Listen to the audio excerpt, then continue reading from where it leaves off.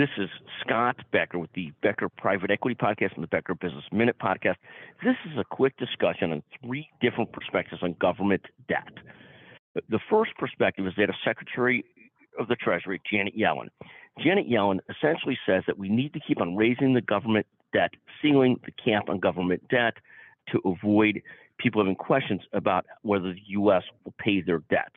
So she says keep raising the debt ceiling, don't hold hostage the debt ceiling.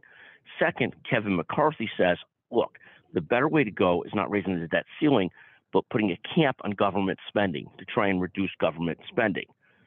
Third, Behrens essentially says that long term, if we keep on raising the debt level of the United States, that will put the government at serious risk and the stock market at serious risk and a lot more.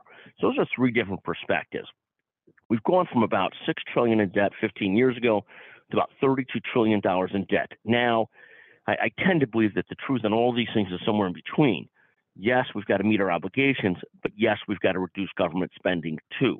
So two different perspectives. So Secretary Yellen's not wrong in a vacuum. Kevin McCarthy's not wrong in a vacuum, but we sort of have to do both. We've got to cut government spending, but we do have to keep on paying our debts, even if it means raising the debt ceiling. Thank you for listening to the Becker Business Minute, the Becker Private Equity Podcast. Thank you.